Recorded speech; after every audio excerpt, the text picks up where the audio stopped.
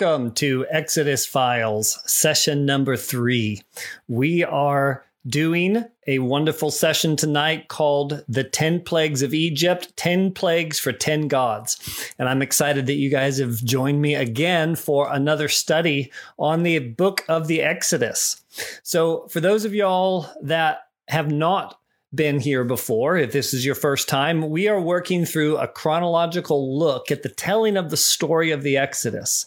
And this study is founded in the idea that the scriptures are an accurate telling of historical events that went on in history. Sorry, I'm fixing my my discussion comments so I don't get trolls on Facebook. Sorry. So, I'm kind of like, I got a new blue screen tonight. And so if I get my eyes get a little crazy because they're blue, I'm not sure this is going to work. So excuse my crazy eyes. But I'm grateful that you guys are here joining me. And we are walking through chronologically the book of the Exodus. That's going to bug me. I'm going to see if I can fix that real quick. My chroma key. It's a little bit too, there we go. We'll go with that. I won't spend too much more time on that. So we're walking through the books of the Exodus. Sorry, guys, I was a little rushed tonight. And tonight we are looking at the story of the plagues of Egypt. So the very first time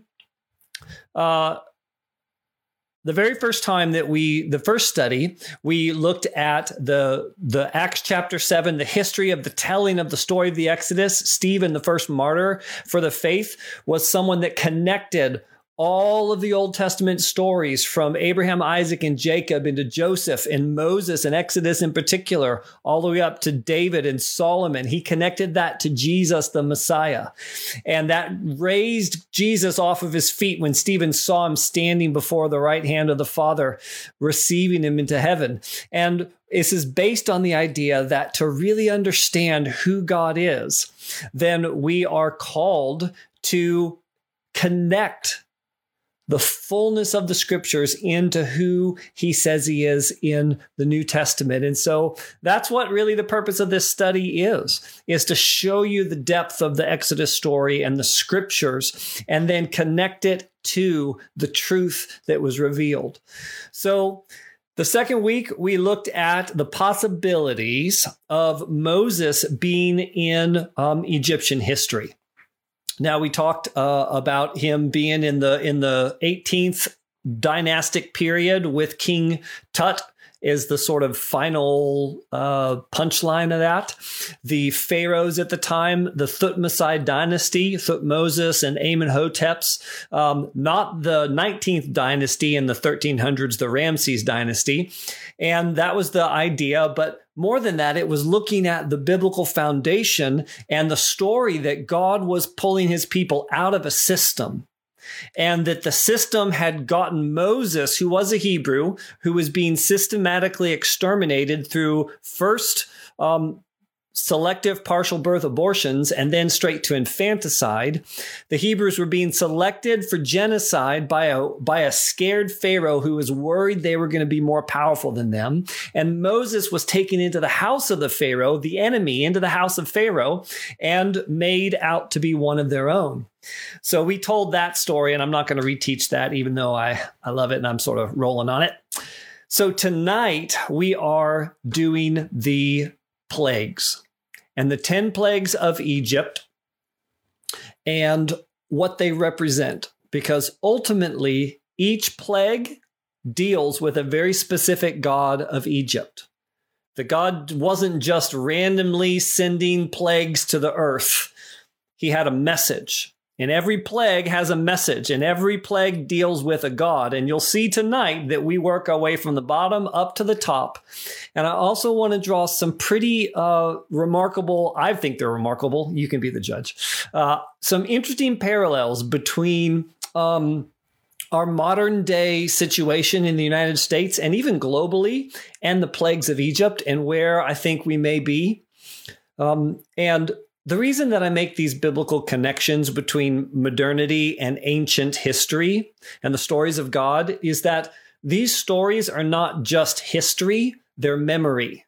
Okay, they're stories about a shared identity because we all, Abraham, Isaac, and Jacob, Jewish brothers and sisters, and Christians and Catholics around the world who claim the name of Jesus, we share an identity of a God who has been revealed through the scriptures throughout the years. And God's revelation in the scriptures are not just one-time events. They are articulations and an explanation of his heart, of who God is. And so as we discover more of who God is, we become familiar with his ways. And then his ways get shown again in history. Sorry, I'm getting distracted because I just saw myself like fade out.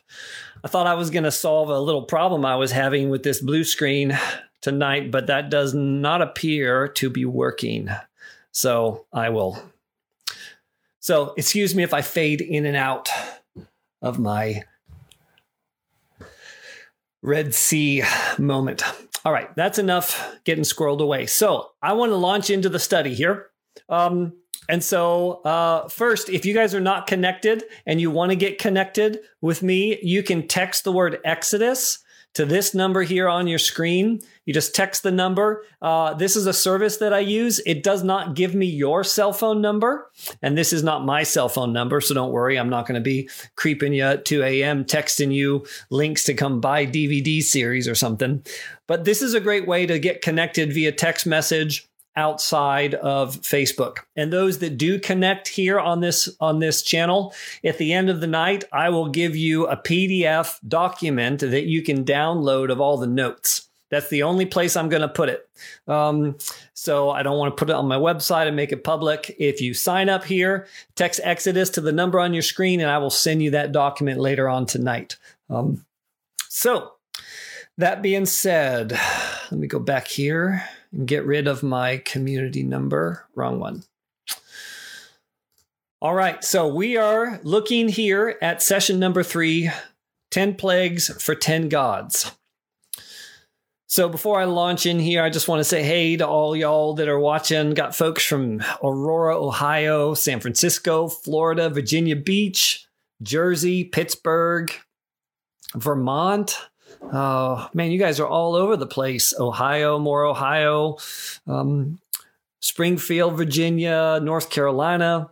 This is great, y'all. I really appreciate you guys jumping on and participating with all of this. So tonight, the 10 plagues for 10 gods. And I'm going to pray real quick if you guys would join me. King Jesus, we thank you, God, that you love us and that you know us, Father, and that you are speaking life into us, Father, and you are showing yourself strong, Father, but not just strong, present. Father, and we thank you that you are present in our lives, that you are present in our hearts. Father, we ask for your manifest presence to be with us as we pursue your scriptures, pursue your understanding. Give us wisdom and revelation that we can discern the height, the width, the depth, the breadth of the love of God the Father that's revealed through the Son, Jesus. So we thank you, King Jesus. We bless you in your precious and holy name, I pray. Amen. All right, Canada.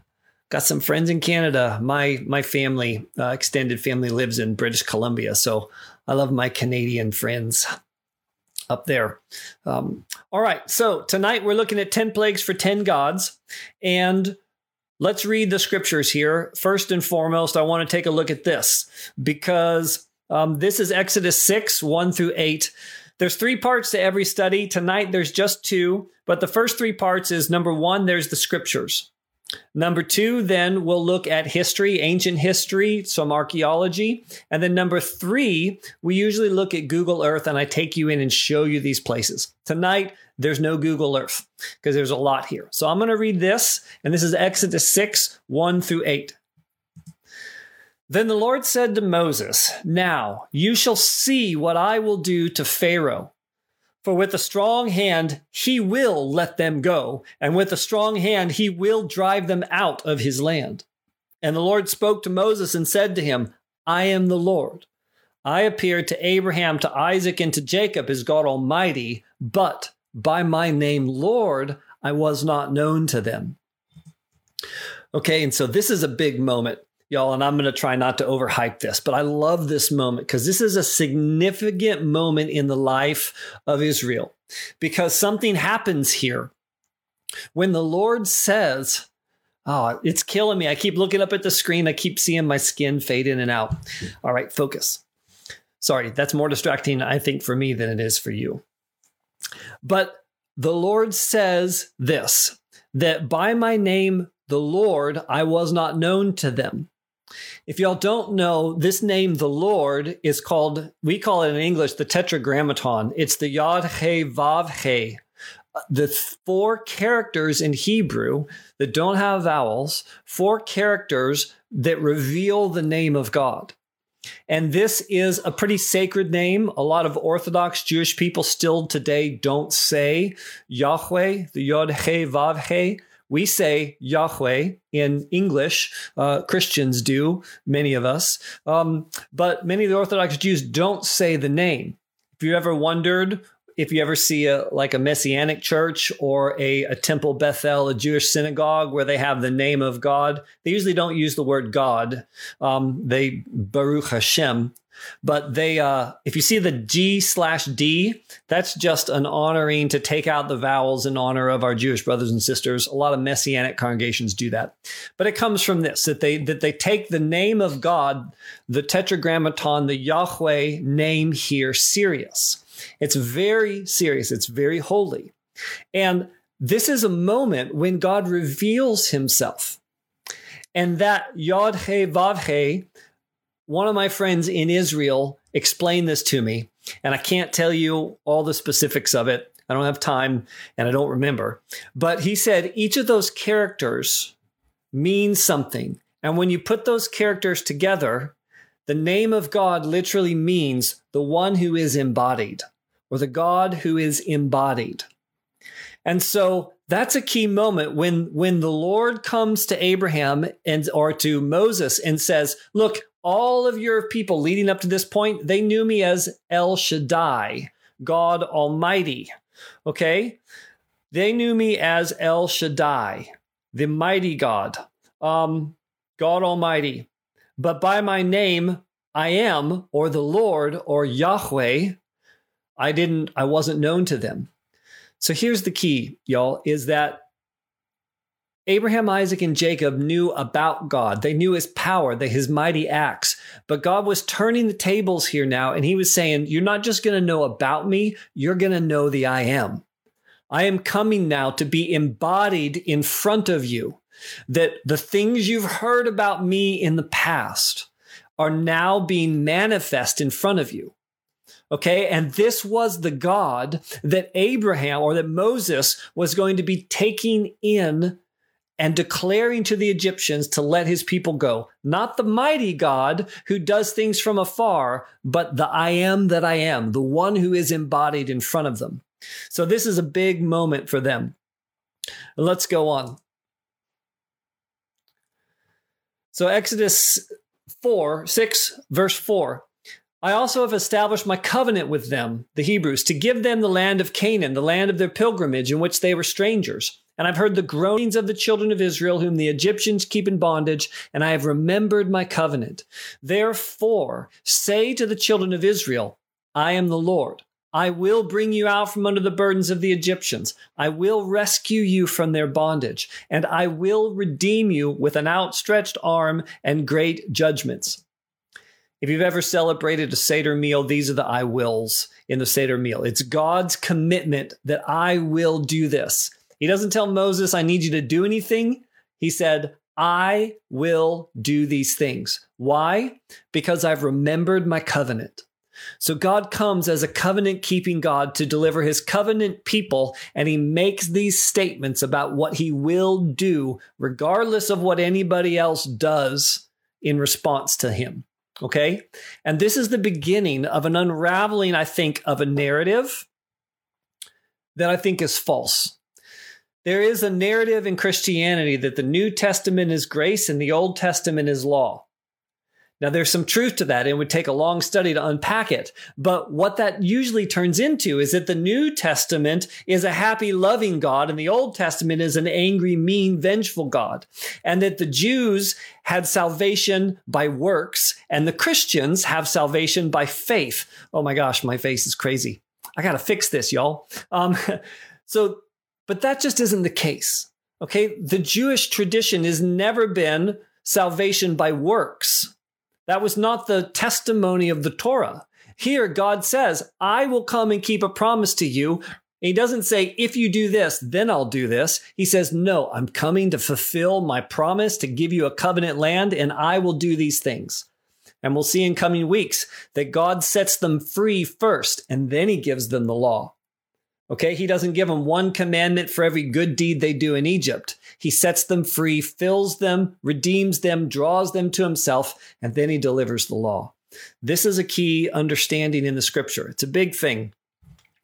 So some of you are asking what's going on with the eyes. I keep explaining it, but I have a new blue screen. So sorry, I could stop and rework it or just keep going. So it's fading in now. Oh, that really bugs me. I want to fix it. I could tweak my settings, but you guys probably, is it too distracting? Let's try that. All right. Sorry, I was rushing in to get this done. So let's move on to the next piece of scripture here. So God continues on and he says, I will take you as my people and I will be your God. Then you will know that I am the Lord your God who brings you out from under the burdens of the Egyptians. And I will bring you into the land which I swore to give to Abraham, Isaac, and Jacob. I will give it to you as a heritage. I am the Lord. Okay, so this scripture, I just wanted to draw our attention in the text to the fact. All right, it's not distracting. Good, thanks. I will stop worrying about it then. In case you haven't noticed, I'm a perfectionist. So the point of all of this was to show you in the text that God is moving into a new place of relationship, moving into a new place of understanding for his people, that he's moving them out of just knowing about God, and he's moving them in to knowing who God is. How many of y'all know the difference between knowing about a thing and knowing what that thing is? How many of you can say that you knew about President Trump or you know about President Biden? Yeah, we've read their stuff. Maybe we followed him. Maybe we voted for him. Maybe we worked hard to not vote for him, to get other people to not vote for him, whatever the him is. We know about them. But how many of you guys actually know President Biden or know Donald Trump? Like you spent time with him, that you know his heart and character. Not a whole lot of us. And I think that's part of the problem in our mainstream world, particularly as it relates to idols, to kings and rock stars. And like we know about them. We know the great things they do and we idolize them. And we're like, yeah, I know that guy. But we don't know that guy. We don't know that girl. We know about them. We know their exploits, but we don't know their heart. And then our culture even says, character isn't that important. Just talk to me about the exploits. Character doesn't matter. That's what they said about Clinton for so many years. That's what they say about Obama. And then suddenly with Trump, that changes. Well, let's not talk about what he's doing. Let's talk about his character. I've never understood that. I'm not going to go there. I already went there. I'm going to not stay there. So here's the deal is that God is moving his people into encountering him and not just knowing about him, but discovering the depth of who he is. And I want us to read and look at these plagues over the next hour in this context. Okay, this is not a demonstration of power alone. This is a revelation of the heart of a God who is moving in amongst his people to dwell with them in their midst with pillars of fire and clouds and Shekinah presence, the glory at the Shekinah, the dwelling place of God between the cherubim in the Ark of the Covenant that gets created at Sinai. This is God who is mighty moving in among us. These are the festivals of tabernacles. This is the stuff that we begin to see, and this is the Yahweh, the one who is embodied. And if you've met Jesus and you understand the scriptures, you can see that this is leading towards that. So that's the context for tonight. And so with that said, I want to go into and look at each one of the plagues. Okay. And each one of these plagues deals, like I said, with a specific god of Egypt. So plague number 1, usually I kind of read these plagues, but we got a lot to cover. Most of the time I break this up into 2 weeks, but I'm kind of cranking through it so that we can get to, we can get all this done before we get to Easter or Passover this year. So the plagues of Egypt. Number 1, the plague, Nile to blood. So plague number 1, actually, this plague deals specifically with the major source in Egypt. And the primary gods over the Nile are these characters. Khnum, he was the god of the Nile source, and then Anukit, Khnum's wife. And these were the gods, the deities. And the Nile was a big deal, and still is a big deal in Egypt. The Nile represents provision, nourishment, food, sustenance. In other words, the economy. In a very real, tangible sense, the Nile is the economy of Egypt. Everything about the Nile, everything about Egypt, as far as livestock, production, wealth, sustenance, surrounds the Nile River. So when the Nile River turns to blood, this, of course, represents death and the destruction of that provision. So every year in Egypt, the Nile does there's a situation or thing that happens in Egypt called the inundation or the flood. And every year the Nile that headwaters are down deep in the heart of Africa, the Blue Nile all the way down into Uganda, that rains flood in the central portion of Africa, and all of these rains begin to wash water, and more than just water, they wash nutrient-rich silt down towards Egypt. And there's 4 cataracts of the Nile in the ancient days. They've created dams now, but these cataracts would fill up with this natural soil. And then when the water, and they become dams with all the soil. And when that floods got so heavy, the dams would break and wash all of this water out. And so the Nile, in a very tangible sense, is the economy of Egypt. And so when God destroys the economy of Egypt, he's sending a message to Egypt. He says, I'm powerful over your provision. And to Israel, he's also sending a message. Israel, I am your provision. Okay, this is the beginning of God's liberation of his people. And you've probably heard it said, but it's catchy enough to repeat. It's one thing to get out of Egypt. It's another thing to get Egypt out of you. And that's the beginning. He's getting the people out of Egypt, and then he's sending a message to Israel trying to get Egypt out of his people. Let me be your provision. Now, in each one of these, not miracles, but plagues, in the beginning, Pharaoh is not happy that this is being done. He's not happy the whole time, but in the beginning, he's got these magicians. And the magicians, they try and duplicate the provision. They duplicate the magic. Using magic, they try to duplicate the plague of God. And so here in this first one, Pharaoh tells his magicians to do this, and they are able to successfully duplicate the miracle of God, the demonstration of all of this. Now, I think that that's an interesting parallel here, y'all, because when God comes to set us free, I think so many times one of the first things, if not the first thing he deals with, is him as our provider. He comes to set us free from the things that are holding us in bondage. And most of the time, we are enslaved to money. We're enslaved, the Bible calls it mammon. We're enslaved to stuff, especially Western believers who have all kinds of stuff, the heavenly man, this guy in China who is in prison. He's a really remarkable fellow. He's got some interesting stories. I met him once in Jerusalem. He was asked about all these miracles that he's seen. And he says, why do the miracles that you saw in China not happen in the West? And he said, air conditioning. It's kind of a cheeky answer, but we have so much luxury that we even condition the air in our homes or the air in our cars, right? We control our environments down to the temperature degree.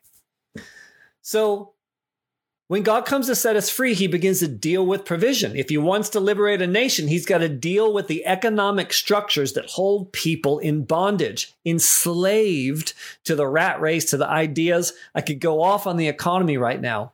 But one of the reasons that you guys are seeing, if you're watching these sorts of things, the GameStop thing and the wild currency fluctuations inside of the Bitcoin cryptocurrency world, the reason that stuff is happening is that people are trying to get out of the economy that holds them in bondage, and they're creating new means and methods to do that. So God says, let me get you out of Egypt. And the first thing is that it begins to deal with the economy of Egypt. And so, but Egypt duplicates that. So let's take a look at this, because more than just the Nile, the scriptures also say a couple of things about the other pieces in Egypt, other rivers. And I want to show you this. And I don't feel like I'm reaching to try and make these connections. All right, I'm going to turn off my comments. I'm too distracted today. Okay. I know I'm disappearing into my background. I can't fix it while I'm live. I didn't get it done, and it just kind of keeps fading in and out. So for new people, I'm disappearing. I know. But for the Nile event, it's not just the Nile River that gets hit. It's not just the economy, the general grand economy. There's some other stuff. And I want to show you how specific God is dealing with this issue of provision in our lives and dealing with the economic system that holds us in bondage. Okay. So look at this. This is what the Lord says. It goes on. Exodus 7:17. It says, by this you will know that I am the Lord. With the staff that is in my hand, I will strike the water of the Nile, and it will be changed into blood. So we heard that. So the Nile turns to blood, and this is what happens. The Nile turns to blood. The fish in the Nile will die, and the river will stink. The Egyptians will not be able to drink its water. The Lord said to Moses, tell Aaron, take your staff and stretch out your hand over the waters of Egypt, not just the Nile, but the waters. And then he lists the waters in order, over the streams and canals, over the ponds and all the reservoirs, and they will turn to blood. Blood will be everywhere in Egypt, even the wooden buckets and stone jars. Okay, so God is real specific here. All right, so he says, I am turning these things to blood. It's not just the Nile, it's the waters. It's the streams, canals, ponds, reservoirs, buckets, and stone jars. I want to show you guys this. This is really interesting to me because he is very intense about dealing with economic systems. And let me show you this. So first, he starts with the streams. We know the Nile, and then he starts with the streams. It's up over here on the right side. So if we think about it just from a natural perspective, what's a stream? Well, the stream is a natural tributary of the Nile, right? It's, natural outworking, one of the tributaries. What's a pond? Well, a pond is where a stream kind of ends in a depression, and then it creates a natural storage of the Nile. What are canals? Well, they're the same thing as streams, but they're man-made. So these are man-made community redirections of the Nile. If you want some of the water from the Nile and you don't live by the Nile, how do you do it? Well, you dig a canal. Right? It's much better than trying to carry water on your head for dozens of miles. This is what people do in Africa and other nations that struggle with clean water. Right? We dig a canal down to the source. We call it a well. Right? It's a man-made redirection of the source. Reservoirs, same thing. Man-made man-made redirection of or storage of the Nile. And then the last thing here, well, two more things, wooden buckets. This is man-made community usage of the Nile. Okay? And so the community usage of the Nile is, in Egypt, there were these things called shadoofs. And the shadoof was a cantilevered thing that you can still, it gets used today, is it's got a big wooden bucket and they lower it down, they scoop it into the stream or the canal, and they pull up the water and they use it to then water their crops or fill up other buckets and things. So the wooden bucket was about community usage of the tributaries or of the Nile. Okay? And then the last one here is stone jars. And stone jars are your daily, man-made daily usage of the Nile. Okay, so this is, the stone jars hold water longer. They don't leak and expand, but they're heavier, so you can't have big stone jars. These are your daily usage, the daily vessels for containers of water. Now, let me make this not metaphorical anymore. I guess not literal. I'm going to make it metaphorical here because this is what I think God is saying. First, he comes and turns the Nile to blood. He messes up the economy. He begins to destabilize the economy. But then he says, I'm going to also deal with the streams. And these are the natural tributaries of the Nile. So maybe these streams are people that are born into a home of wealth, right? They didn't create the economy, but they basically are born into an economic system where they don't have to worry about really anything. You know, they've got plenty of wealth. They never worry about it. They live on a stream. Okay. And even today, people that live in nice homes, the values of waterfront homes are more than non-waterfront homes.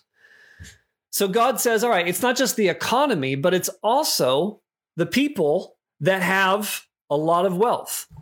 And if we look at the 2008 global stock crash, you know, the first thing that began to get hit was the economy. Well, the stock market got hit because of a number of reasons. And then the first people that begin to get hit are the ones that have money invested in the stocks. You know, and it's why I sort of liked the Robinhood thing with the GameStop deal, is that for every $11 that GameStop went up, the trust funds that did that raid, which I don't think is very good, they lost $1 billion. So when you've got a ton of money invested and things fluctuate, you lose a lot of it very quickly. Then these pawns, these are family wealth. So when you live with wealth and you utilize wealth, you have to store your wealth. So these pawns then represent sort of the next tier of family wealth or sovereign wealth funds or global funds that store the creation of massive amounts of economic prosperity, streams, massive amounts of economic prosperity, pawns, funds, family wealth, sovereign wealth funds. These are the man-made, or these are the natural storage places for this wealth. Now that's the 1% of the 1%. So the economic crisis comes and it hits the 1% of the 1%. Now they're not as affected by it. They take a bigger loss, but they have more margin. This is when it begins to get hard, is that it begins then to affect, the economic shaking begins to affect the canals. And what are the canals? How do you redirect wealth from family wealth and sovereign funds, people with more money? How does the average person redirect wealth into their own lives? Well, they work. Canals are jobs for the common folk. Okay? So this is how the economic system works. The economic system starts to shake, and the people that are born into wealth or have huge amounts of wealth that are stored, that begins to ripple down. And when people that have a bunch of stores of wealth, they stop spending the stores of wealth. When that starts drying up, they stop spending it on employees. So the jobs, the canals begin to dry up and die. The canals get bloody. Jobs for the common folk begin to collapse. Then what happens after that? Well, once you lose your job, you begin to consume all of your stores, all the reservoirs where you stored your money. And for Americans, 80% of middle class wealth is stored in your home. So the reservoirs are the means of keeping the money we made. So this is, again, what happened. There was economic shaking. It had to do with bad banking deals when Clinton did the Community Reinvestment Act in the late 90s, and the price of homes became unhinged with the price of inflation. The federal government, after all of that, became the largest mortgage holder in the United States, landholder of mortgages, and people began to default on their homes because the jobs dried up, because the family wealth dried up, because the stock market and the economic system was shaking, and people lost their jobs, and then they lost their homes. It's the same thing that's going on right now with COVID. Same kind of system, economic shaking, right? And then these wooden buckets, this man-made community, this is the way. Then if people start losing their homes, they stop paying taxes, and then cities start to go bankrupt. And these community usage of the money that individuals have, sometimes people run their cities into the ground even without an economic crisis and force you to pay $15 as an average, minimum wage. But the cities start to dry up. And then we start having economic crises in our city, and that goes down ultimately to your daily consumption. This changes how you eat, how you drink, what you do with your time and your money. Okay? And I think that this is pretty interesting that that when God comes and deals with Egypt, he literally lays out in order how an economic collapse would happen in a country and the order of all of it. And I just think it's pretty wild. But God does this on purpose, okay? And I don't believe for 1 second that God sent COVID. I think, I'm not going to say what I think about COVID, right? But there is an economic shaking going down right now across the globe. And we are being forced into a moment where we need to begin to cry out to God for provision if you're not doing this already. If you're not doing this already, cry out to God to be your provider, because the temptation to live in Egypt, if you want to stay there, will be to duplicate this miracle. And I love that the scriptures say the magicians duplicated it, because if you want to duplicate God's provision in your life in the shaking, if you want to rage against the shaking and rage against everything and say, I can do this, God caused this to me, I don't need him, I'll do it myself. Well, you're participating with the magic of the culture that you live in. And I think that God first comes to deal with this, because if you can't trust him for provision, if you're spending your life duplicating it, using your own magic, using your own skills and labor and your own beliefs and thoughts about yourself, you become the God, you become the one in power. But we're great kids and friends and employees, but we're awful gods. So don't be tempted in this era, in this time, to try and duplicate this. Cry out to God. Cry out to God, and he will bring deliverance. And I know if it looks empty and despondent right now, for so many. I played golf with a guy 2 days ago who told me about his daughter who committed suicide during COVID. She was on medications and had a number of problems with her psychological makeup because of these meds. But 200 people a day, one statistic says, are committing suicide during COVID. This is tragic, y'all, because we try and duplicate what God is trying to say, I'm going to provide for you. And when we duplicate it and it fails again, we lose heart, we lose hope.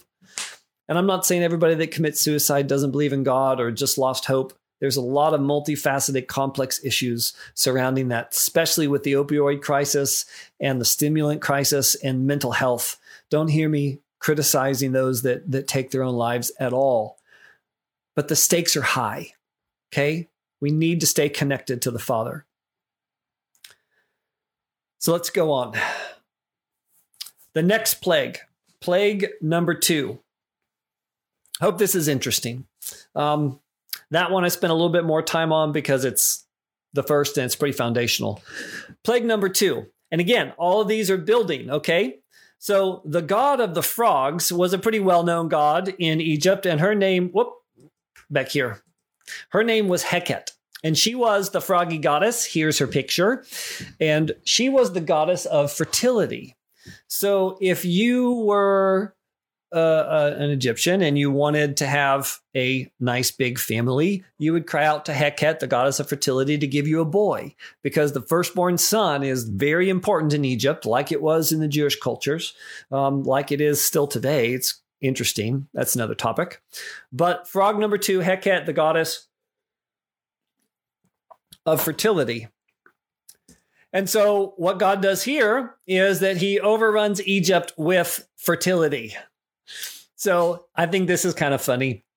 It's a little cheeky. I imagine God sitting up in heaven laughing about this stuff. The Bible says he sits in his heavens and he laughs at the kings of the earth. So maybe when he decided, you know what we ought to do? We, because, right, God's the plural.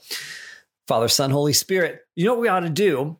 We ought to overrun Egypt with the goddess that makes everything overrun, because they're scared of my people who are getting too numerous that they're murdering them because they don't want them to overrun Egypt. And I think that it may be cheeky, but it is funny, because Pharaoh was worried that the Jewish people were overrunning his country and they had a god they prayed to fertility. So he sends an overrunning plague of fertility at the behest of the people they're afraid that they're going to overrun. I just think that's funny. And the Lord is saying something to Egypt in this moment. Okay, he's saying, look, Egypt, I'm powerful over you in bringing forth life. You think that you can control my people? I am the one that gives life. I am the one that gives life in the womb. Israel, my people, I am your life. Okay? So let's think about this for a moment. Is this plague duplicated? Those of y'all that have studied this before? Yes. This plague is duplicated. Think about this in terms of our culture. Do we duplicate bringing forth our own life? As a culture, have we put an exceedingly high value on being the one in control of your own womb, the one in control of bringing forth life, the one that, all the way from contraception, contraceptives, to abortion, to all different kinds of cultural beliefs about take control of your body, take control of your life. You're in charge of what's in your womb. Right? So we take charge of what's in control of our lives, but we don't take charge of our own desires, because things don't just end up in wombs. Okay. There's something very specific that has to happen for life to grow in the womb. And so we don't talk about dealing with our desires. We just talk about the effects of all of that. And that is what the Egyptian culture was doing too. They duplicated this, just like we do today. God comes to set us free, and he deals with us as provision. If we don't duplicate that, then he wants to say, I'm the one that gives you life, okay? Even your very life, your money and your life, they are mine. And if you can't trust God with your money and your life, you're going to have a hard time coming out of Egypt. Okay? This is duplicated by the magicians of Egypt. And I don't think it should be that way. The next plague, plague number 3.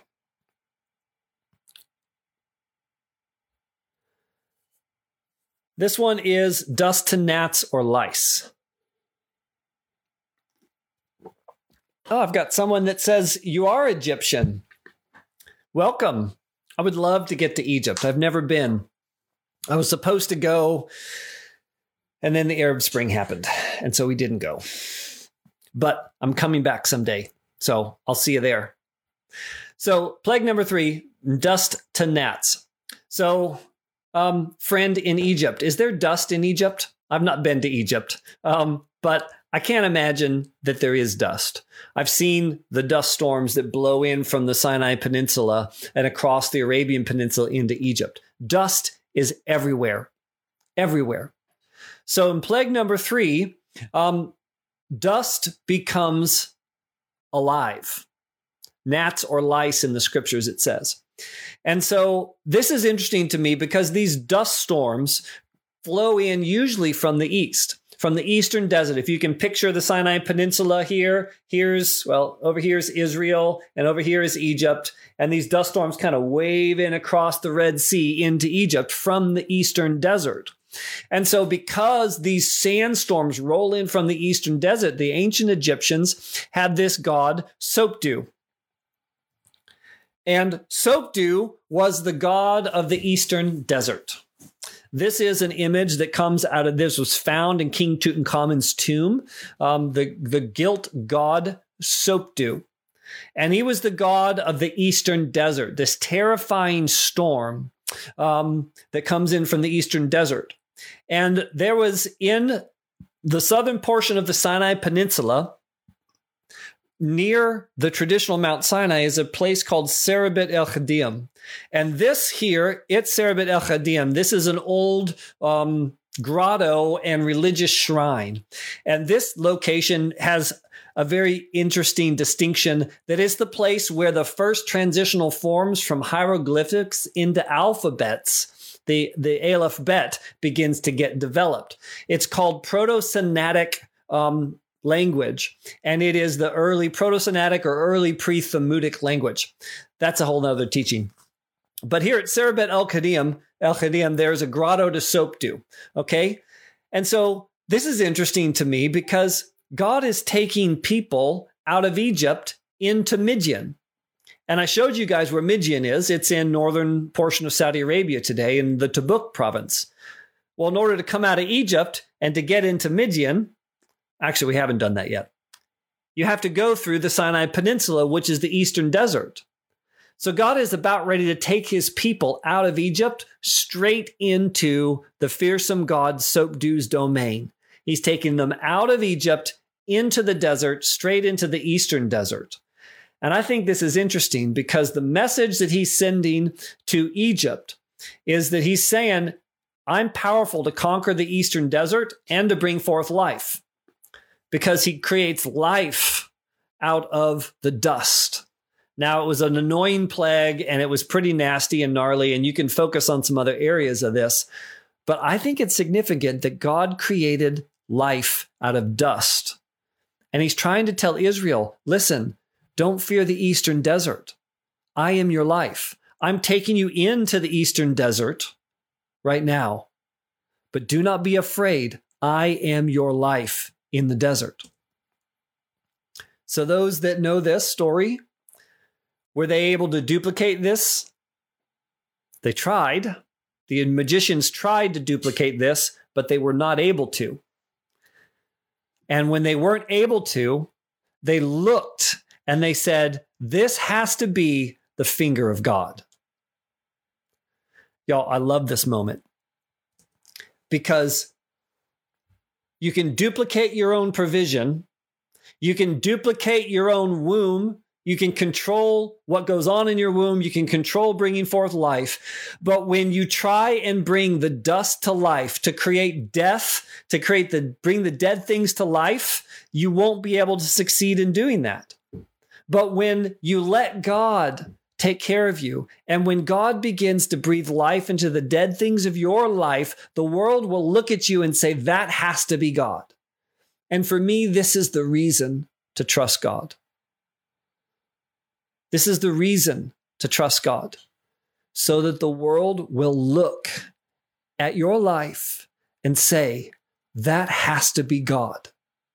This person trusts in something, and I'm watching life come out of death. How is that possible? I've tried to do that myself. I can't duplicate this.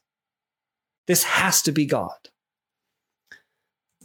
So the more we learn to trust God in these specific ways, the more the world will look and say, that's God. He's moving in your life. He's moving in your midst.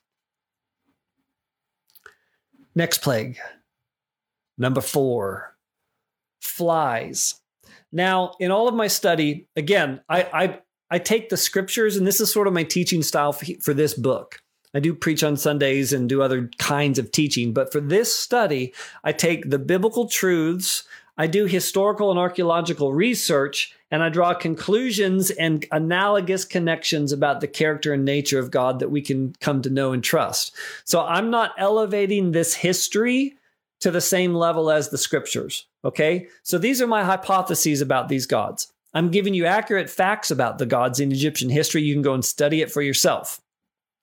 Some people have done this and they come to different conclusions.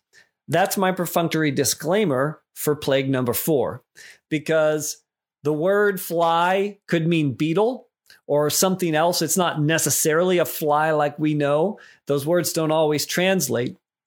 And I couldn't really find a fly god in Egypt or a beetle god, although scarabs are a pretty big part of the Egyptian pantheon. But our scriptures say it was flies. And so we know that there is a Lord of the Flies, if you've read the book, with Piggy and the conch shell. But Baal was called the Lord of the Flies. And the Baals of the region, it's not Baal, it's Baal.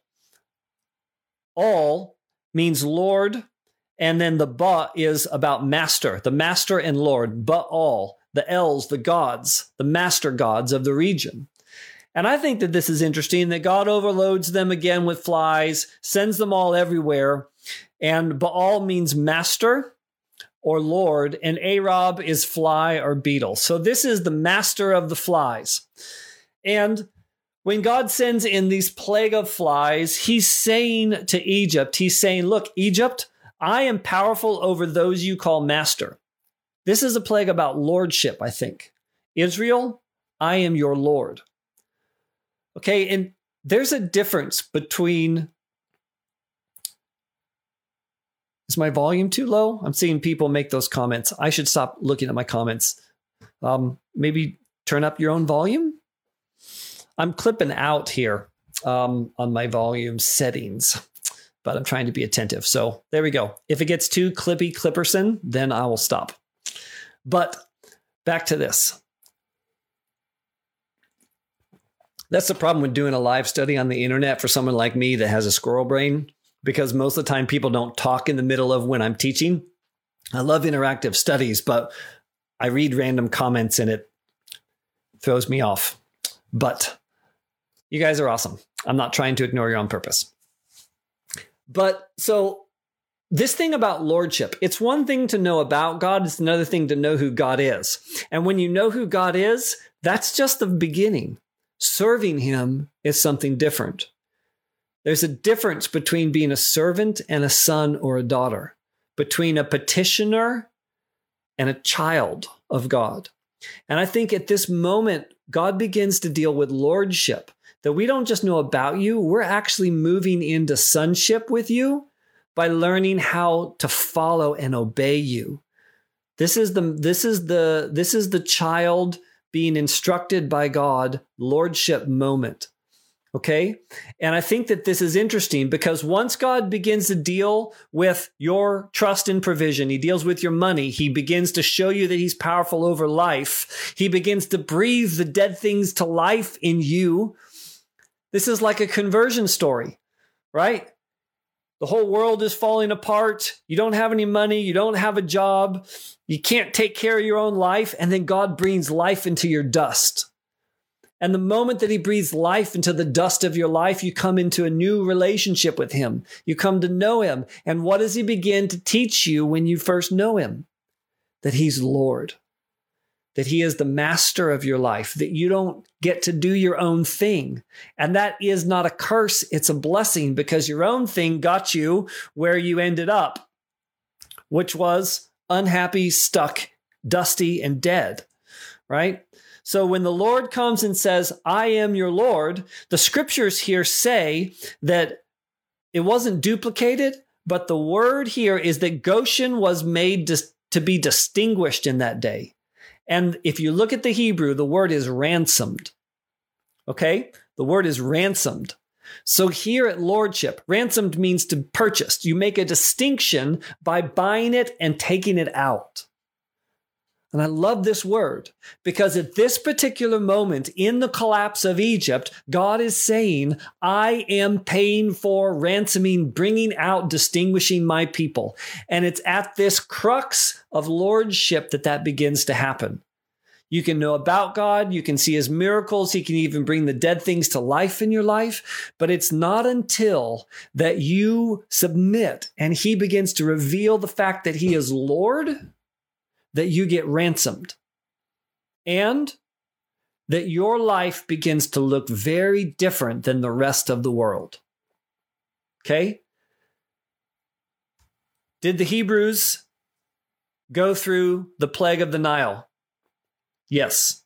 Did the Hebrews go through the plague of the frogs? Yes. Did they go through the plague of the dust to lice to gnats? Yes. Did they go through the plague of the flies? No. That's where it stops for the Jewish people, for the chosen ones, for the sons of God. That's where it stops. God makes a distinction at the point of lordship. He ransoms his people, and they no longer go through the same kind of terror that the culture that's collapsing and crumbling does. Okay? This is a big deal for where we are now. I do believe that we are supposed to stay in culture, that we're not supposed to get ransomed out and raptured off the planet so that when it gets really bad, nobody's here. I think that we are actually the ones in culture, but God is going to deal differently with us in culture.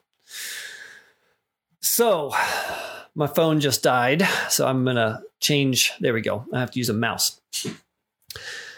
So plague number 5. This one is livestock are all struck dead. So if you look at this picture right here, you can kind of see it. This is a picture I took at the Met in New York. This is the ancient Egyptian god Apis, the male god. You can kind of see the male drawings, the anatomy there. But you look on his horns. He's got these 2 horns. You know, this is very crescent moony. And that's another story for another time. But when God comes and deals with the livestock, all being struck dead, it's Apis and his cohort, Hathor. And Hathor is the female goddess. She's often represented as a cow. So Apis and Hathor were very well known, very well worshipped gods and goddesses in Egypt. Well, how did Apis and Hathor get worshipped? Well, it's interesting because they would take these cow gods and they would set up an altar to them. And in very classic Egyptian style, they would create an icon, place it on a pedestal, carve all around the pedestal smaller images of all of that. And then in history, this was Apis and Hathor. This worship ritual was about drinking and rising up to play, the scripture says. This is the drunken sexual ethic of Egypt, represented in Apis and Hathor. The sexuality of Egypt and the just a very different vision about what sex and sexuality is for. It was very different with the Hebrew people than the Egyptians. And this god and goddess was the one that represented that in Egypt. And so when God comes to deal with the livestock, he is saying to Egypt that I detest your sexual practices and your drunken worship rituals. Israel, worship the only great I am. Right? And here's a distinction. And we have to make this distinction. We have to make this distinction in our lives, y'all. And it's not for prudish, puritanical rituals. That there is an actual difference between giving your body and your heart and your life to the one that you have covenanted with and then just pimping that out to the cheapest taker. There is a difference. Drunken sexual worship practices, they give birth to death. They don't liberate. The great liberation of the 60s didn't create happier, freer people. The sexual revolution created a bunch of dependent people, and it created a cascading effect of death in our nation.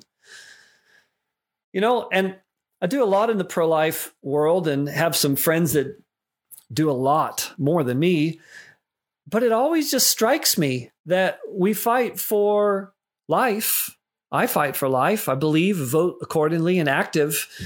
Prayed on Capitol Hill, worked with a friend that helped do the heartbeat bills all across the country. I advocate for that. But y'all, the reality here, if you are someone that is a pro-life believer or a pro-life voter, the reality, y'all, is that we wouldn't need abortion if we had the appropriate sexual and emotional relationships.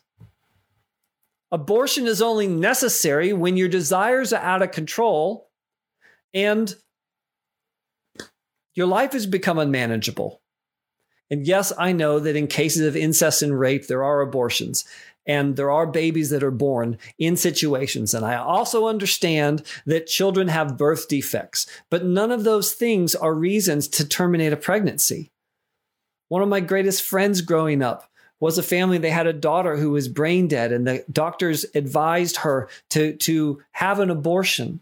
And they refused because of their faith. And this child came into the world totally brain dead in really a vegetative state. And she had a very specific condition. She never contributed anything. The doctor said she'd be alive for an hour. And then it was 5 hours. And then it was a week. And then it was a month. And then it was a year.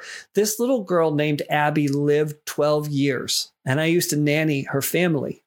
And I have never seen a more powerful testimony of the value of human life than Abby, who could do nothing for herself, but you felt a presence about her. Abigail French was her name. She lived 12 years on this earth, contributing nothing out of her own ability and everything through the power of the life that has nothing to do with the value you create when you produce and make and do all these other kinds of things. So I'm on a soapbox now about this, that this is not just an issue, y'all. This is about our hearts connected to God and each other and the devastating effects that when we let our sexuality rampant and we take off restraints thinking that we're going to liberate people, it has a cascading effect of 60 million deaths in America and a totally reprobate culture that doesn't understand we're in this mess because we can't control our desires because we don't even believe we should. Preach to myself now. Goshen, ransomed.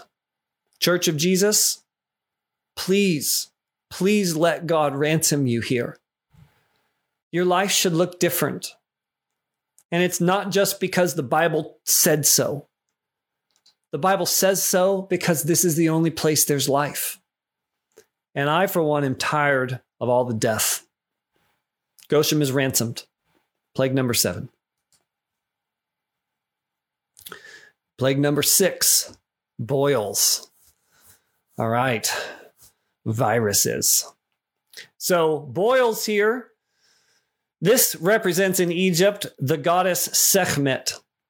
And I chose Sekhmet here. And when I did all this research 10 years ago, I was just fascinated with all this as I was sort of discovering it. Like, I didn't read this in a book. I just was Wikipedia and the Jewish Encyclopedia and the Encyclopedia Britannicas and all these ancient documents and things. And I found Sekhmet, the boils, because this story goes is that Sekhmet, she's the lion fierce god, and she is the justice, the executor of judgment for the justice of Ra.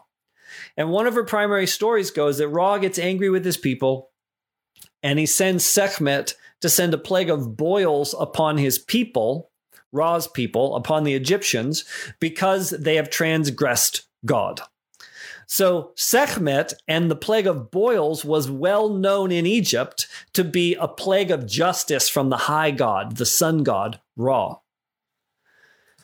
So when God sends a plague of boils now, he's saying to Egypt, I am powerful over your judgments and your plagues, right? He's saying, I am the judge. I am the high king of heaven. I am the judge and the justice. Now, to Israel, he begins to talk to them about being a judge and that he will both be the judge and also be the healer. And we see this right when they come out of the Red Sea. He begins to reveal himself as the healer, to heal them from the plagues. And that's a huge part of the scriptures and the revelation of God, to heal people from sickness. But when I was first teaching this study, the Arab Spring was going on. And I remember so clearly, Anderson Cooper. I think it was Anderson Cooper. I remember so clear the story. I'm pretty sure it was Anderson.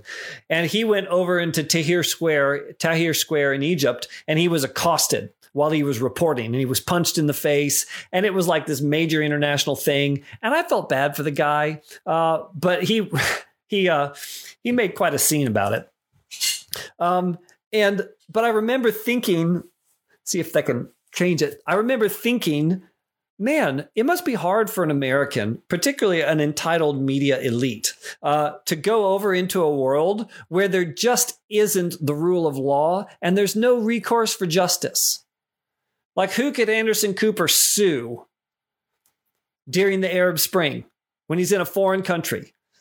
Right? He had no recourse of justice. And in America, in the litigious Western cultures, we're so like, oh, we're going to get you and we're going to bring you to justice. And, I think it's important that we have justice. But if you're a slave in Egypt, someone can murder you and there is no justice. You just have to deal with it, right? There's no recourse to justice. So I think it's powerful that God sends a plague of boils upon Egypt, mirroring Ra's judgment on the Egyptians. And he spares his people because he is beginning to tell them, look, y'all, you don't have to live underneath the judgment and the justice of your government any longer. You can live under the justice of heaven.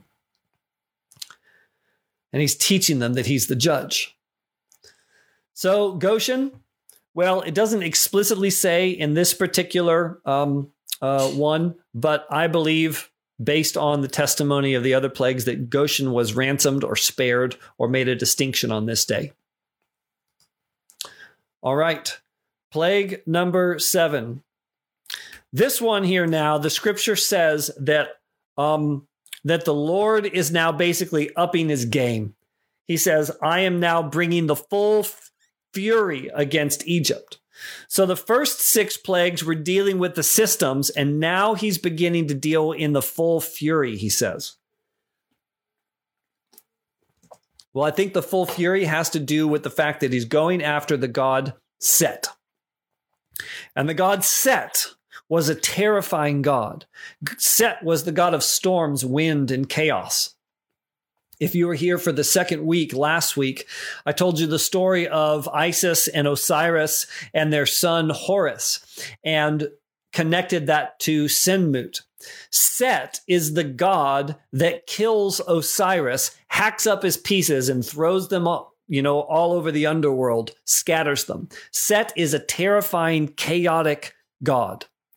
So when God sends the plague of hails, he says basically all hail is going to break loose in Egypt.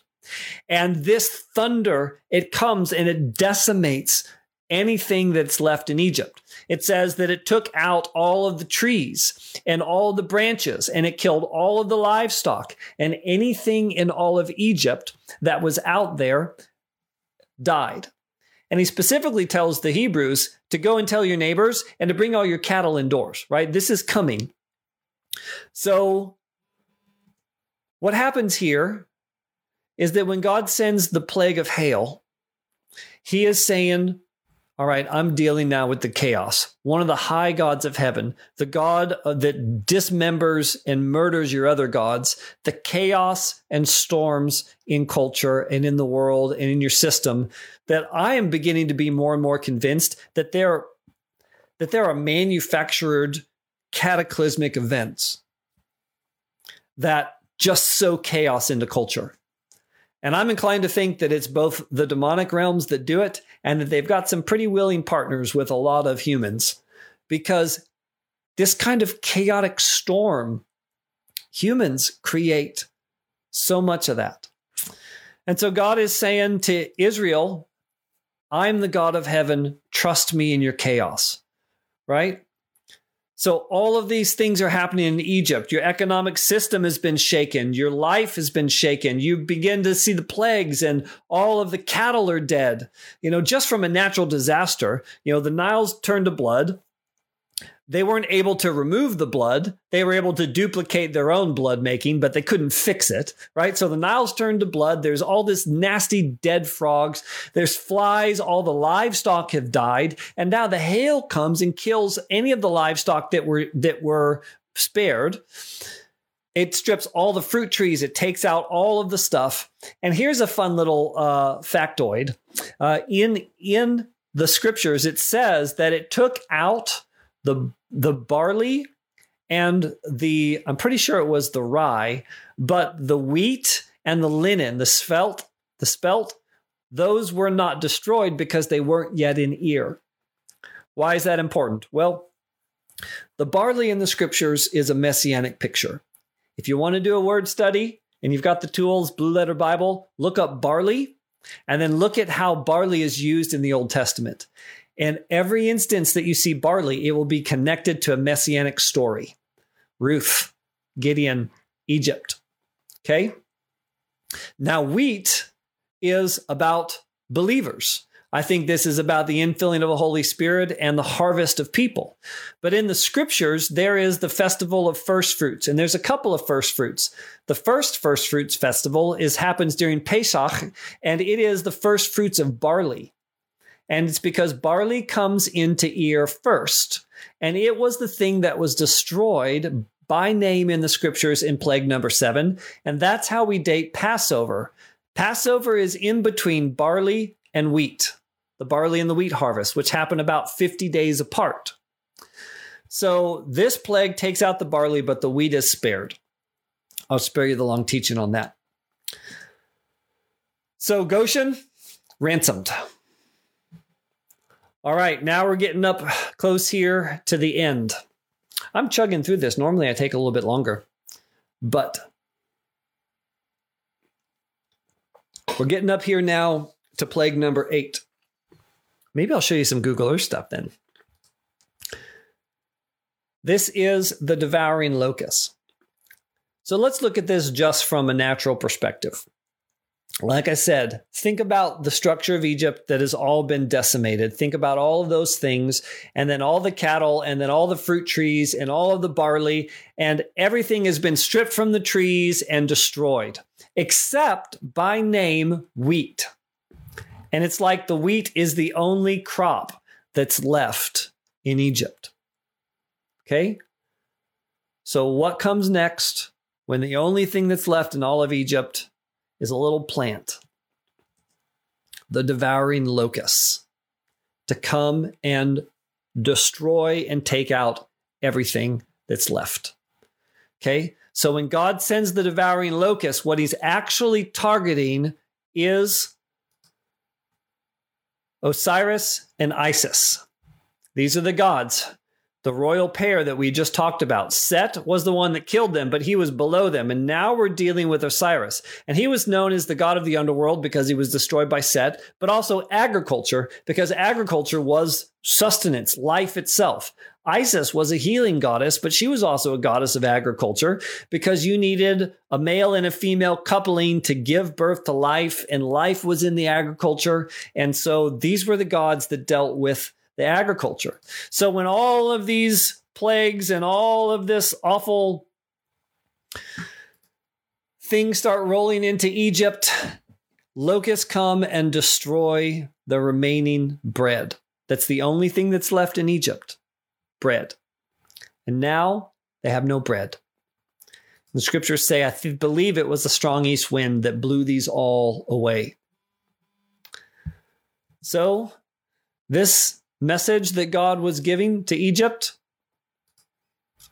fundamentally, it's about your grain and your physical nourishment, right? But I love this. To Israel, I have to believe that they saw the fact that there was nothing left in Egypt except wheat. And then here comes the locusts. And God is saying to them, he's saying, Israel, I am your bread. Your lechem. I am the bread of life for you. Dealing with this. Goshen, again, doesn't specifically say whether they were spared or ransomed, but I believe that they were. All right, so now we're getting to our final 2, and these are the big daddies. Number 9, the plague of darkness. This is what the Lord says. Then the Lord said to Moses, stretch out your hand toward the sky so that darkness will spread over Egypt, darkness that can be felt. Okay, what kind of darkness do you feel? Spiritual darkness, right? Demonic darkness. Okay, this is not just a plague of a solar eclipse. It's not just a darkening of the sun, though I do believe that that's what happened. What they're talking about here is the dramatic release of spiritual wickedness in the land. The scriptures say, Jesus tells a story, a parable about this. And he says, it's not really a parable. He tells a story. He says that when a spirit goes out of a person, it wanders around in a dry and arid land looking for a place to rest. When it finds none, it goes back to the house, finding it clean swept but empty. It returns and brings 7 more even worse than itself. We learn a couple of things in that passage. The one I want to point out is the fact that when you displace demonic powers from their geographic and spiritual high places, when you displace them, they wander out into the world creating havoc. So I believe that that's part of the chaos that we're feeling in America right now. Our idols have been destroyed. The gods of this world are being judged. I have been praying with many of you and many hundreds of thousands, probably millions of people around the world. We have been praying for exposure. And exposure means the illumination of demonic spiritual wickedness, evil that is powered ultimately by idols and spiritual powers and principalities. And when we light that stuff up with the power of God, with the exposure of the anointing, with the exposure in the natural, these spirits get cast out. And then the whole world feels like it's dark. The whole world feels like it's under a cloud of heaviness. This is a darkness that you feel. Y'all, this is what was going on in Egypt at the time, and I think it's where we are in our nation. Actually, I think we're maybe moving out of this into Plague 10, but this is definitely something that we've gone through during COVID. This is definitely something that we've gone through during the election season, is that spiritual darkness has descended on our nation, not because President Trump is an evil leader, not because President Biden is an evil leader, or a good leader, whatever. It's not because of the presidents. It's because God is exposing spiritual wickedness in your hearts, in my hearts, in the darkness and the demonic structures in our governments and in our own states and households. God is exposing evil, exposing wickedness, and dealing with it, setting us free. And when he sets us free, these spirits go out and this darkness begins to feel like it consumes us. Y'all. But plague number 9 does deal with Ra, the chief deity, the sun god. And he has this encounter with Moses. And darkness descends in Egypt. But in Goshen, there was light. You like my graphics? Thank you. I had that professionally done by a CG animator. Not really. Y'all, when the darkness and the spiritual darkness descends upon the nation, in Goshen there was light. This is where I got the phrase, it's good to be in Goshen. Not because I want to get raptured out of culture, but because I believe that the believers in Jesus that have walked through the chaos and the trials and the things that just seem overwhelming, when the darkness descends upon the nation, you can live in the light. God has ransomed you and redeemed you. He has called you by name. You are his. It is possible to live in the middle of a crumbling system that is filled with spiritual darkness and live in the light. This is the inheritance of the sons and the daughters of God. We are the bringers, the carriers, the bearers, the torches that God lights and doesn't hide under a system of weights and measurement and judgment, a bushel. He sets us on a hill so that cities and nations can see that in Goshen, in the believers, in your heart, there is light. And while the world is in darkness, you are illuminated with the power and the life and the light of God. This is the Exodus story, y'all. This is what God is saying to us right now. Don't be afraid of the darkness. Yes, it's real. Yes, it's spiritual. Yes, it's because of bad government.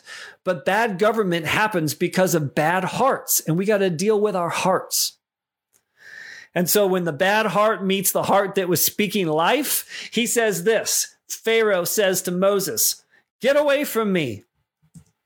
Take care that you don't see my face again, for on that day, Moses, you will die." I'm going to kill you, sucker. I don't want to see you again because I'm going to kill you. That brings us to plague number 10. Well, first, God's message. Egypt, I'm powerful over light and darkness. Israel, I am your light, your guiding light. We are the light. He is the light of the world. Goshen, ransomed, distinguished, paid for, separated out, free. Before they were free from Egypt, they were free from darkness. This gets us to the last one, y'all. The plague of the death of the firstborn. And I did this a little bit last week, but I know we got a few new people on here tonight, so I'm excited to be able to unveil this again so it doesn't spoil the punchline for you.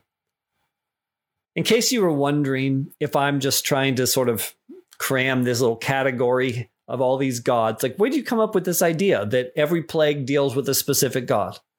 Well, it comes from this passage here in Exodus 12:12, government. For I, the Lord, will pass through the land of Egypt that night, the plague of the firstborn, and I will strike down every firstborn in the land of Egypt, both human beings and animals. Okay? Every firstborn in the land of Egypt, both human beings and animals. On all the gods of Egypt, I will execute judgments. I am the Lord. All the gods of Egypt. Okay? I didn't make this up. I didn't come up with the idea that every plague dealt with a god. The Bible did. Exodus 12:12. It says, this plague deals with every god of Egypt. And I just applied the fact that, well, if the last plague deals with every god, maybe every plague dealt with some god. So we ask this question. How does the death of the firstborn deal with all the gods of Egypt? Well, for Egypt, here are some Egyptian firstborns. Horus, Set, Osiris, Thoth, Ra, Sobek, crocodile god, Mut. We didn't talk about them. So these were all Egyptian firstborns. Some more Egyptian firstborns. King Tut, Pharaoh, God incarnate. He was a firstborn. He had to be a firstborn. That was part of his willed power. The entire Egyptian ruling class was a firstborn. The sacred cattle that were offered in sacrifices were firstborn. Everything in all creation worth anything to the Egyptians was the firstborn. That's the point. The culture was built around the idea of the firstborns. And so when the Lord deals with the firstborns, he is saying to them, I am the Lord, the God who is embodied in front of you, the one that is inhabiting the place in front of you. I am the Lord. Now, here is something really awesome. Because Exodus 12:12 deals with all the gods of Egypt. And then Exodus 12:35, about there, you can go and read it, 35 into like 40-ish. It says this. It says, now, about midnight, Pharaoh awoke in his house, and he heard a great cry. In every house there was not someone who was dead, from the highborn to the lowborn, from the maidservants to the ruling class and the cattle. All of the firstborn in all of Egypt were dead.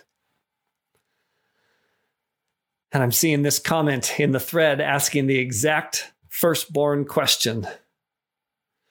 Tricia, you get bonus points from the teacher. You get a gold star. She asked, if Pharaoh was a firstborn, why didn't he die? Was he the only one in all of Egypt that wasn't a firstborn? Or that was a firstborn that God missed? No, the point of this whole thing is that Pharaoh wasn't a firstborn. And this is the great exposure. And this is the thing that I continue to believe God for and pray for, is that the punchline of dealing with all the gods of Egypt, of collapsing this entire cultural world system, of setting the people free out of Egypt and getting the Egypt out of the people, is the final thing that happens is that this illegitimate, propped up sham of a leader, Pharaoh, is exposed as a total illegitimate ruler. And everybody sees it. Can you imagine what Egypt must be feeling like? They just watched their whole system get destroyed. They've watched all their sacred things. The gods are getting humiliated. And the only thing they have left is Pharaoh, raw incarnate, firstborn son of God in Egypt. And then they put it together that all the firstborns die, and there's Pharaoh sitting on his fake throne with his fake inauguration, being propped up, told what to say, what to do. It's all exposed as a sham government. Y'all, and just so you don't think I'm talking about our current administration, I am talking about the way the enemy wants to rule us. Because when we discover the thing you were so terrified of, the darkness that you didn't want to face in your own soul, the reality, y'all, is the thing we most desperately want to find is found in the place we are least willing to look. Because we're desperate for it, but it means confronting the darkness in our own soul because we're terrified of what we're going to discover.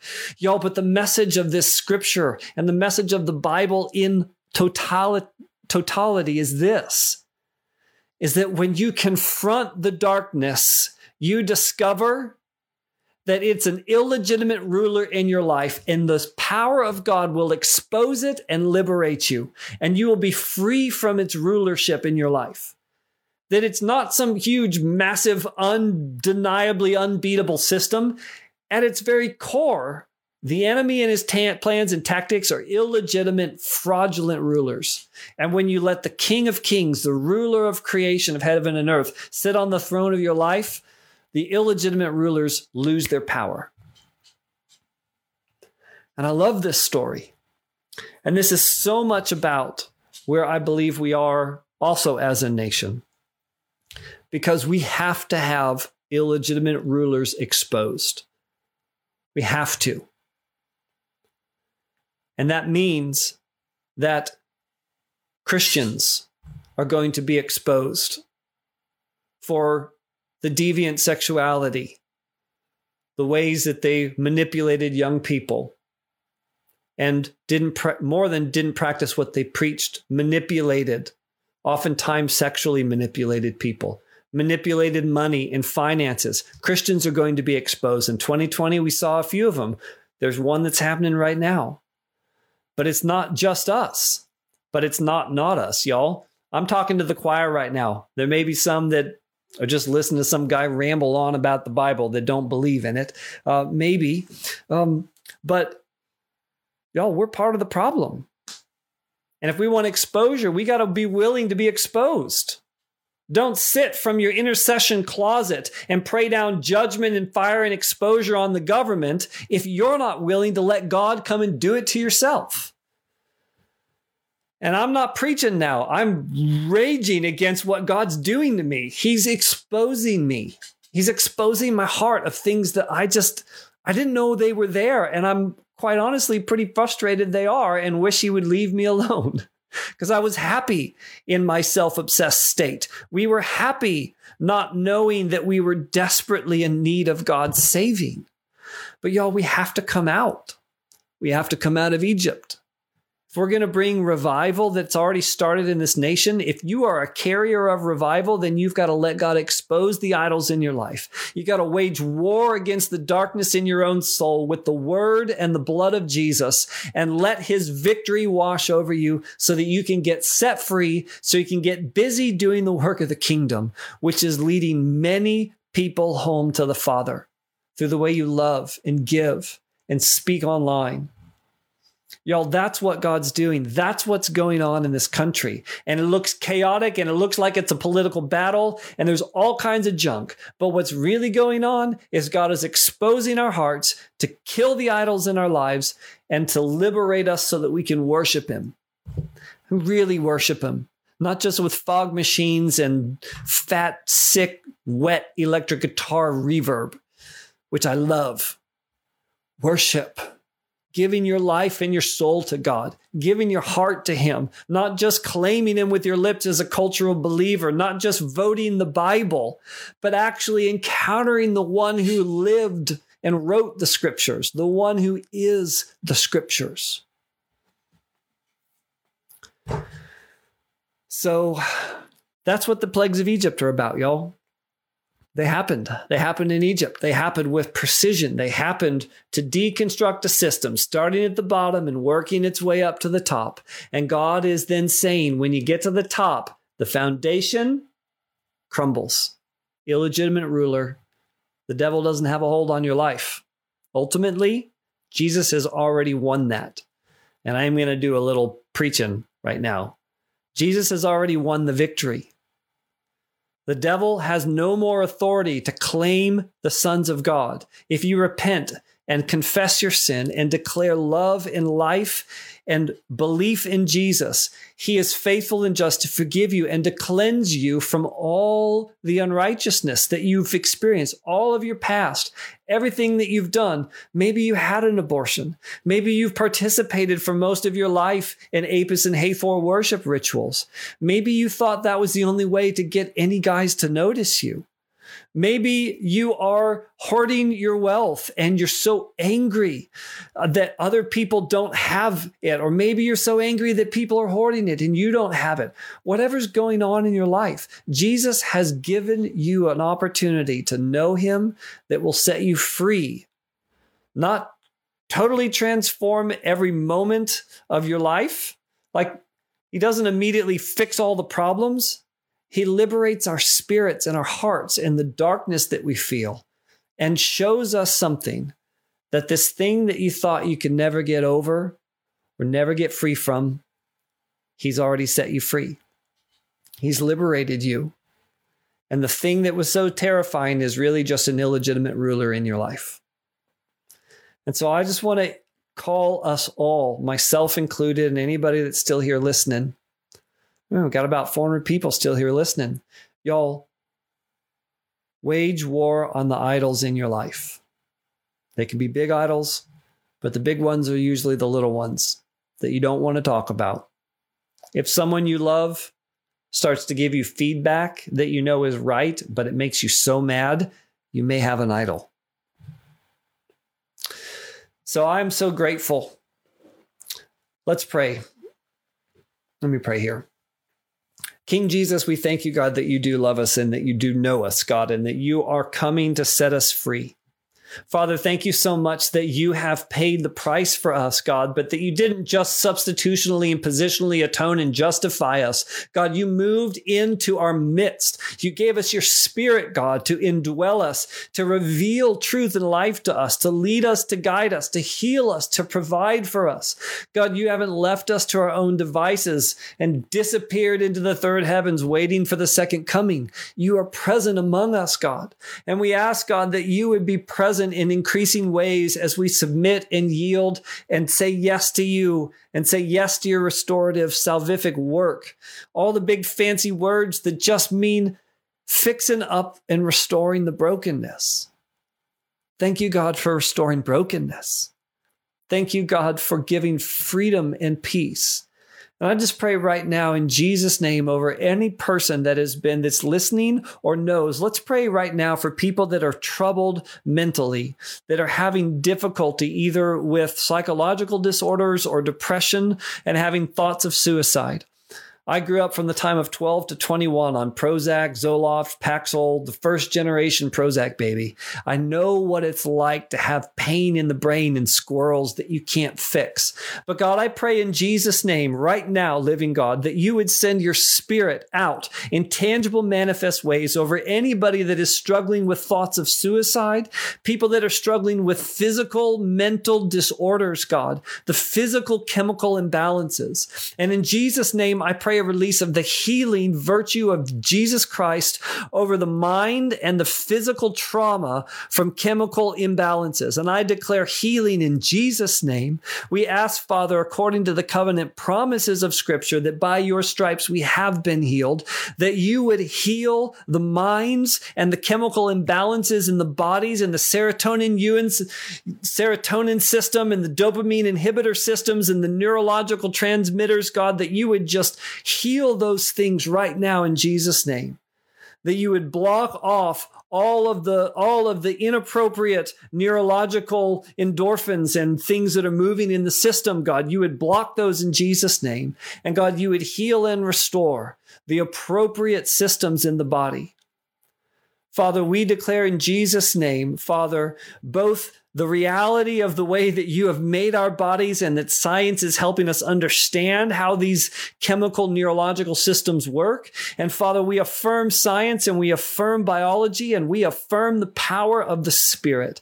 Father, we speak right now to the spirits of depression. And I command you to go now in Jesus' name over everybody that suffers with depression, over everyone that suffers with bipolar, schizophrenia, or ADHD, any of these cognitive disorders. You spirits, go now in the name of Jesus. And I release the power of God and the life of God over everyone that struggled with this, that you would feel now a touch from the living God.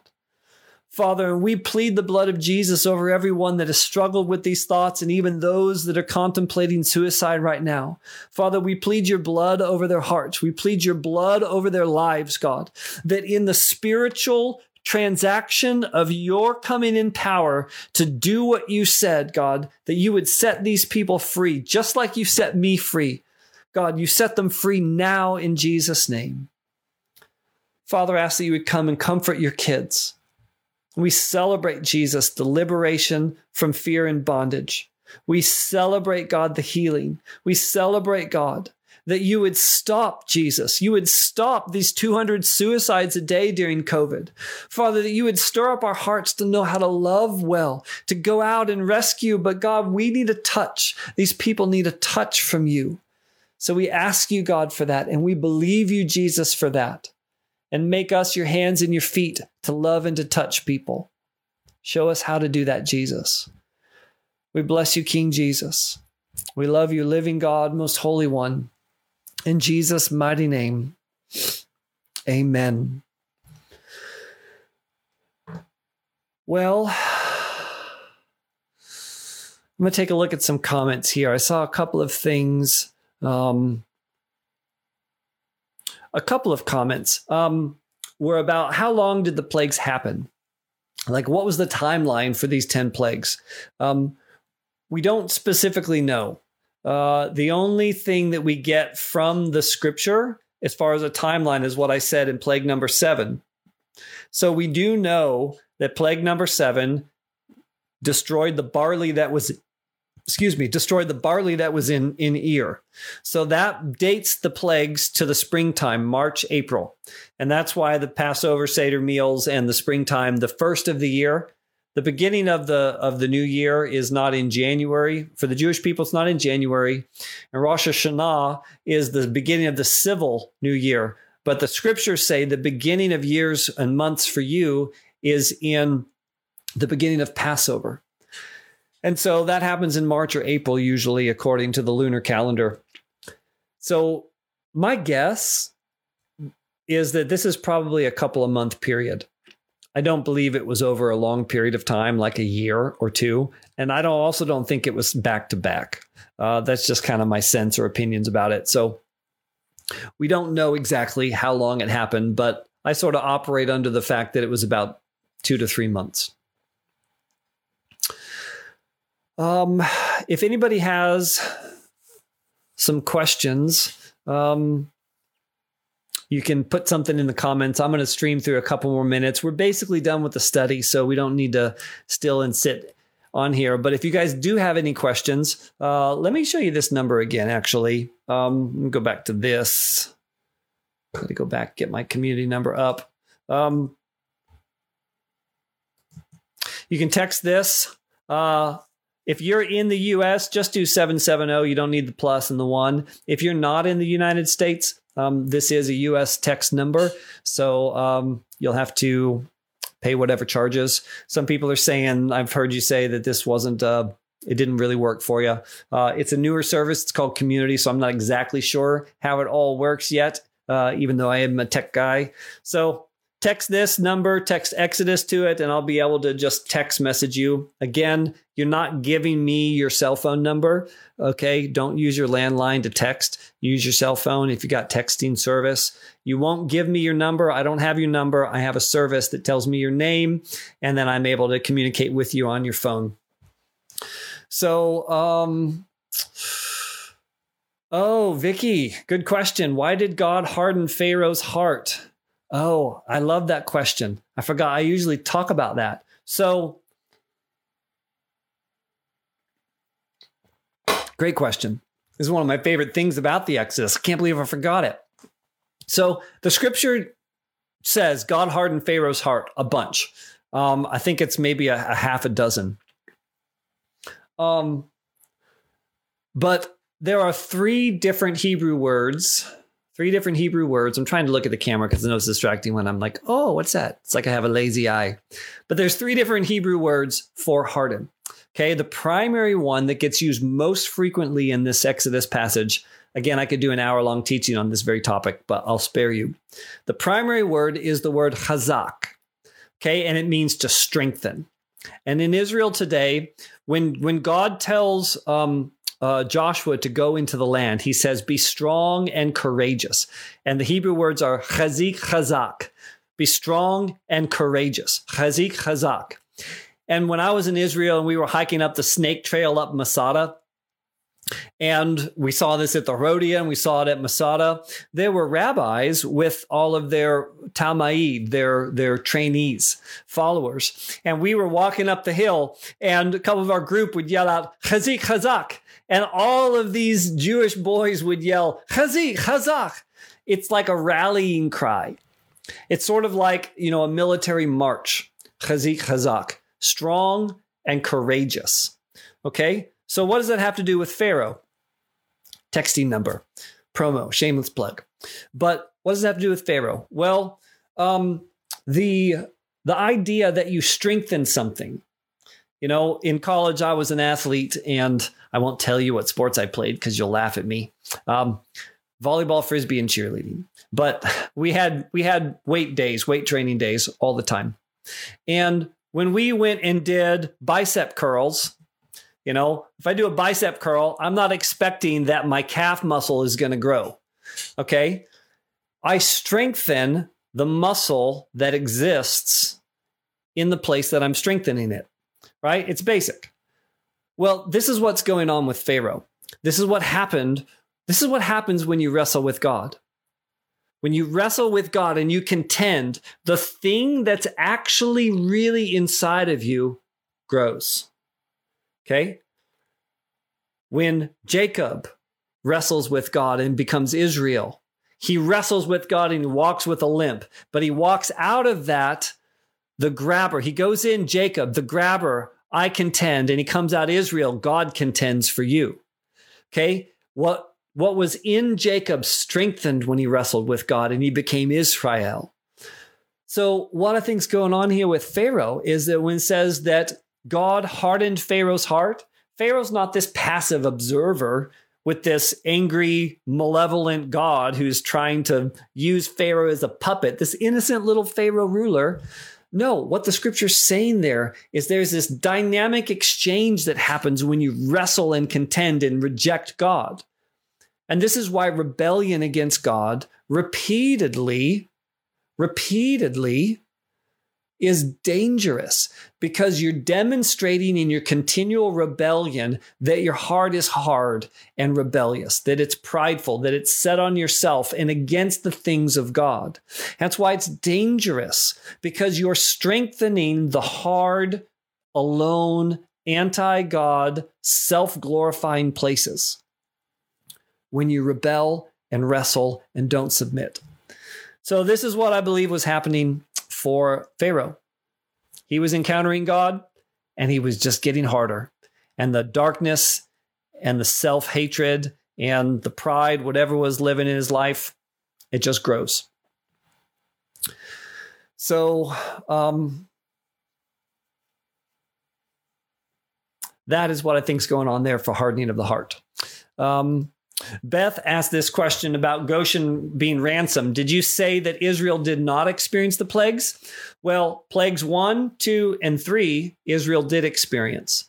Plagues 4 and on, they didn't. Now, there was a measure. They did experience. What do I mean by experience? Right? So I would say this, that everybody experienced Passover. But anybody that listened to the voice of God, that painted blood on their doorposts and made the sacrificial lamb, anybody, didn't have to be a Jewish person or a Hebrew. Anybody that did that was spared. So they all experienced it, but God made a distinction. He ransomed them. The hail falls on, the scriptures do say, they tells the Hebrews to go pull in their livestock. Okay, so he tells them that it's coming. And so they didn't experience it. They lived through it, but they didn't have the same experience that everybody else had. The scriptures do say there was light in Goshen, and that God made a distinction. So it may be sort of parsing of words, but I do believe fundamentally that if you're a believer in Jesus, you have a different reality ahead of you when God comes to deal with idols and wickedness in your nation. You've got a different reality. The economic shaking we all go through, the issues surrounding life in the earth we all go through. Everybody dies, the plague of dust and gnats, but God brings death to life. But when we move into lordship, that's when we begin to get ransomed, and a distinction begins to get made in our sexual ethos, in the way that he provides for us, in the way that we experience spiritual darkness and the bread of life. Like those are things that we experience different. Hope that made sense. Can you show us the Google Earth maps where these plagues in Egypt took place? There's not really. It's just basically Thebes and Memphis. I do have a fun little Google map thing about Joseph and some of these spots, but maybe I'll do that another night. I don't have it all set up. It'd take too much dead air to get it working. Bonnie, do you believe there's any connection between the Hebrews going through the first 3 plagues, then being ransomed, and the Great Tribulation when the seals are opened? Bonnie, what a great question. Another gold star question. So, and this is connection. Wally asking, did you say you don't believe we will be raptured? You actually wrote ruptured, which I think is funny. But I know you meant raptured. Ruptured. Well, those are both connected. So the reason that I study the Old Testament and the scriptures in general, but the Old Testament in particular, is that I'm a prophetic person. I have a prophetic gift because I know the gift giver, and he gave one. And I think we all can be prophetic and hear God's heart for what's coming and who we are. I may do a teaching after this. I kind of like the Monday night Bible study, so I may do a teaching about the prophetic. I think that it's a risky subject right now because there's been a lot of misuse and cultural attention drawn on the YouTube prophets. But why was I talking about prophecy? Oh, yes. So that's why I study the Old Testament, because I want to be able to get in touch and get familiar with the aspect of God that prophesies. Okay, because I do believe prophecy exists and it's for now, and that the book of Revelation is an apocalypsis, an unveiling, revealing of something that's yet to come. Now, we look ahead dimly through a veil, but we look back with 2020 vision when we begin to understand the scriptures. So, to understand the book of Revelation and the tribulation and the scrolls and the seals and Revelation 12, when the woman that gives birth to the male child and the dragon comes and pursues her, and the great eagle comes and takes her out into the wilderness to a place prepared by God for her for a time times time and a half. Like, all of that language is Exodus language. And if you want to understand Revelation, you've got to get the Exodus. Because the Exodus story and the event is so deeply rooted into John's apocalyptic revelation. And so you do need to understand, like Kathy is saying, you're right. Kathy, you're probably a Revelation Bible teacher with that statement. You have to understand Isaiah, Jeremiah, Joel, and Malachi. I think that you're right, right? So all of the understanding in Revelation is built upon the revelation of the heart of the Father that begins to get unveiled in the Old Testament. And then we can see how it's connected to the prophets. But the Exodus is the foundational story for the book of Revelation. And I do think there's a connection between the scrolls and the seals. And I do know that there's a lot of different versions about when the tribulation happens and is there a rapture? Do we get raptured? I am not firmly in the rapture camp. I think the whole idea that God is taking his believers out of the moment that we're most needed. But admittedly, I have not spent a lot of time studying Revelation. So I'm not the best one to weigh in on whether the rapture happens or when it happens. Is it pre-trib, post-trib, mid-trib? Are you a pan-millennialist, Darbyist? Honestly, here's my thoughts on all of that. I think it's fascinating and interesting. I haven't pursued it as a matter of study or a devotional life practice for me because I've gotten caught up and stuck trying to do the things that Jesus said to do that I'm not very good at.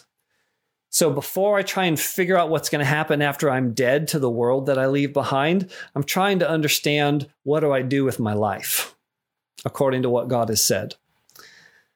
That doesn't mean that the study of eschatology is not good. That's just sort of where I find myself. So, some good questions. All right, so we are approaching about 2 hours and my voice is getting tired. I'm so grateful that y'all joined me, that stayed on for a couple of hours. Oh, that's a good comment. Bonnie's got some wisdom. The wise virgins in Matthew. That's such an important scripture, y'all. And I'm not saying that because I don't read the book of Revelation, I don't think about what's ahead. Like, I do read Revelation, I understand it, but I'm not like an end times prophecy person. Like, I would probably never do a study on the book of Revelation because I'm not the most knowledgeable. But I do believe it's incredibly important to prepare yourself for the coming of Jesus, because I do believe he is coming, right? I'm a pan-millennialist. It'll all pan out, right? But I do believe he's coming. And I do believe the clear words of Jesus, I think it's Matthew 25 when he talks about the parable of the wise virgins, is that you can't go and get the anointing in the presence of God from somewhere else. You've got to prepare yourself. That wise virgin story is immersed in the Hebrew bridal covenantal history and language. And that'd be a fun study too. If you haven't studied the bridal covenant and all of the pieces, that language that Jesus uses and that John the Baptist uses, that I must decrease, less of me and more of him. I'm going to the Father's house to prepare a place for you. Do not worry, I'm coming again. Like, all of that language Jesus uses is bridal covenant, Jewish bridal language. And it's such a beautiful story and a beautiful teaching. And maybe I'll do that at some point. But that's great. All right, I'm going to cut it off. So thank you all. Really appreciate y'all's engagement with all of this. If you can, text Exodus to this number here so I can stay connected with you. Again, I am, I'm in my very early 40s. I'm not over the hill yet, but I am laying on top of it, peeking at it, and my kids are trying to push me over it. But I come from a generation that grew up with technology. I am a technologist, and I'm trying to implement and utilize technology to its fullest. This service is one of those things. And I know many of you don't have the same life experience of using technology. So if you get something and it doesn't work, I'm really sorry. I'm trying to make it accessible, but I can't give you tech support. So when I send out the links to the PDFs, if you're on a phone, usually many of you will be on a phone. When you click on it, you'll have to enter in a password, and the password is case sensitive. Okay, so capitals, and I'll make it easy, lowercase, not too crazy. And you can download it in Safari or Chrome on a browser. If you're on your desktop, it's really easy. Just comes down into your desktop folders and you can have it. But this PDF link that I'll send out after this, please don't share it on social media. This is for your personal study. Many of these images are images that I took, and it's just for you. It's my way of saying thank you for connecting and engaging. So thank you all very much. God bless you all, and we will see you again next week. Bye.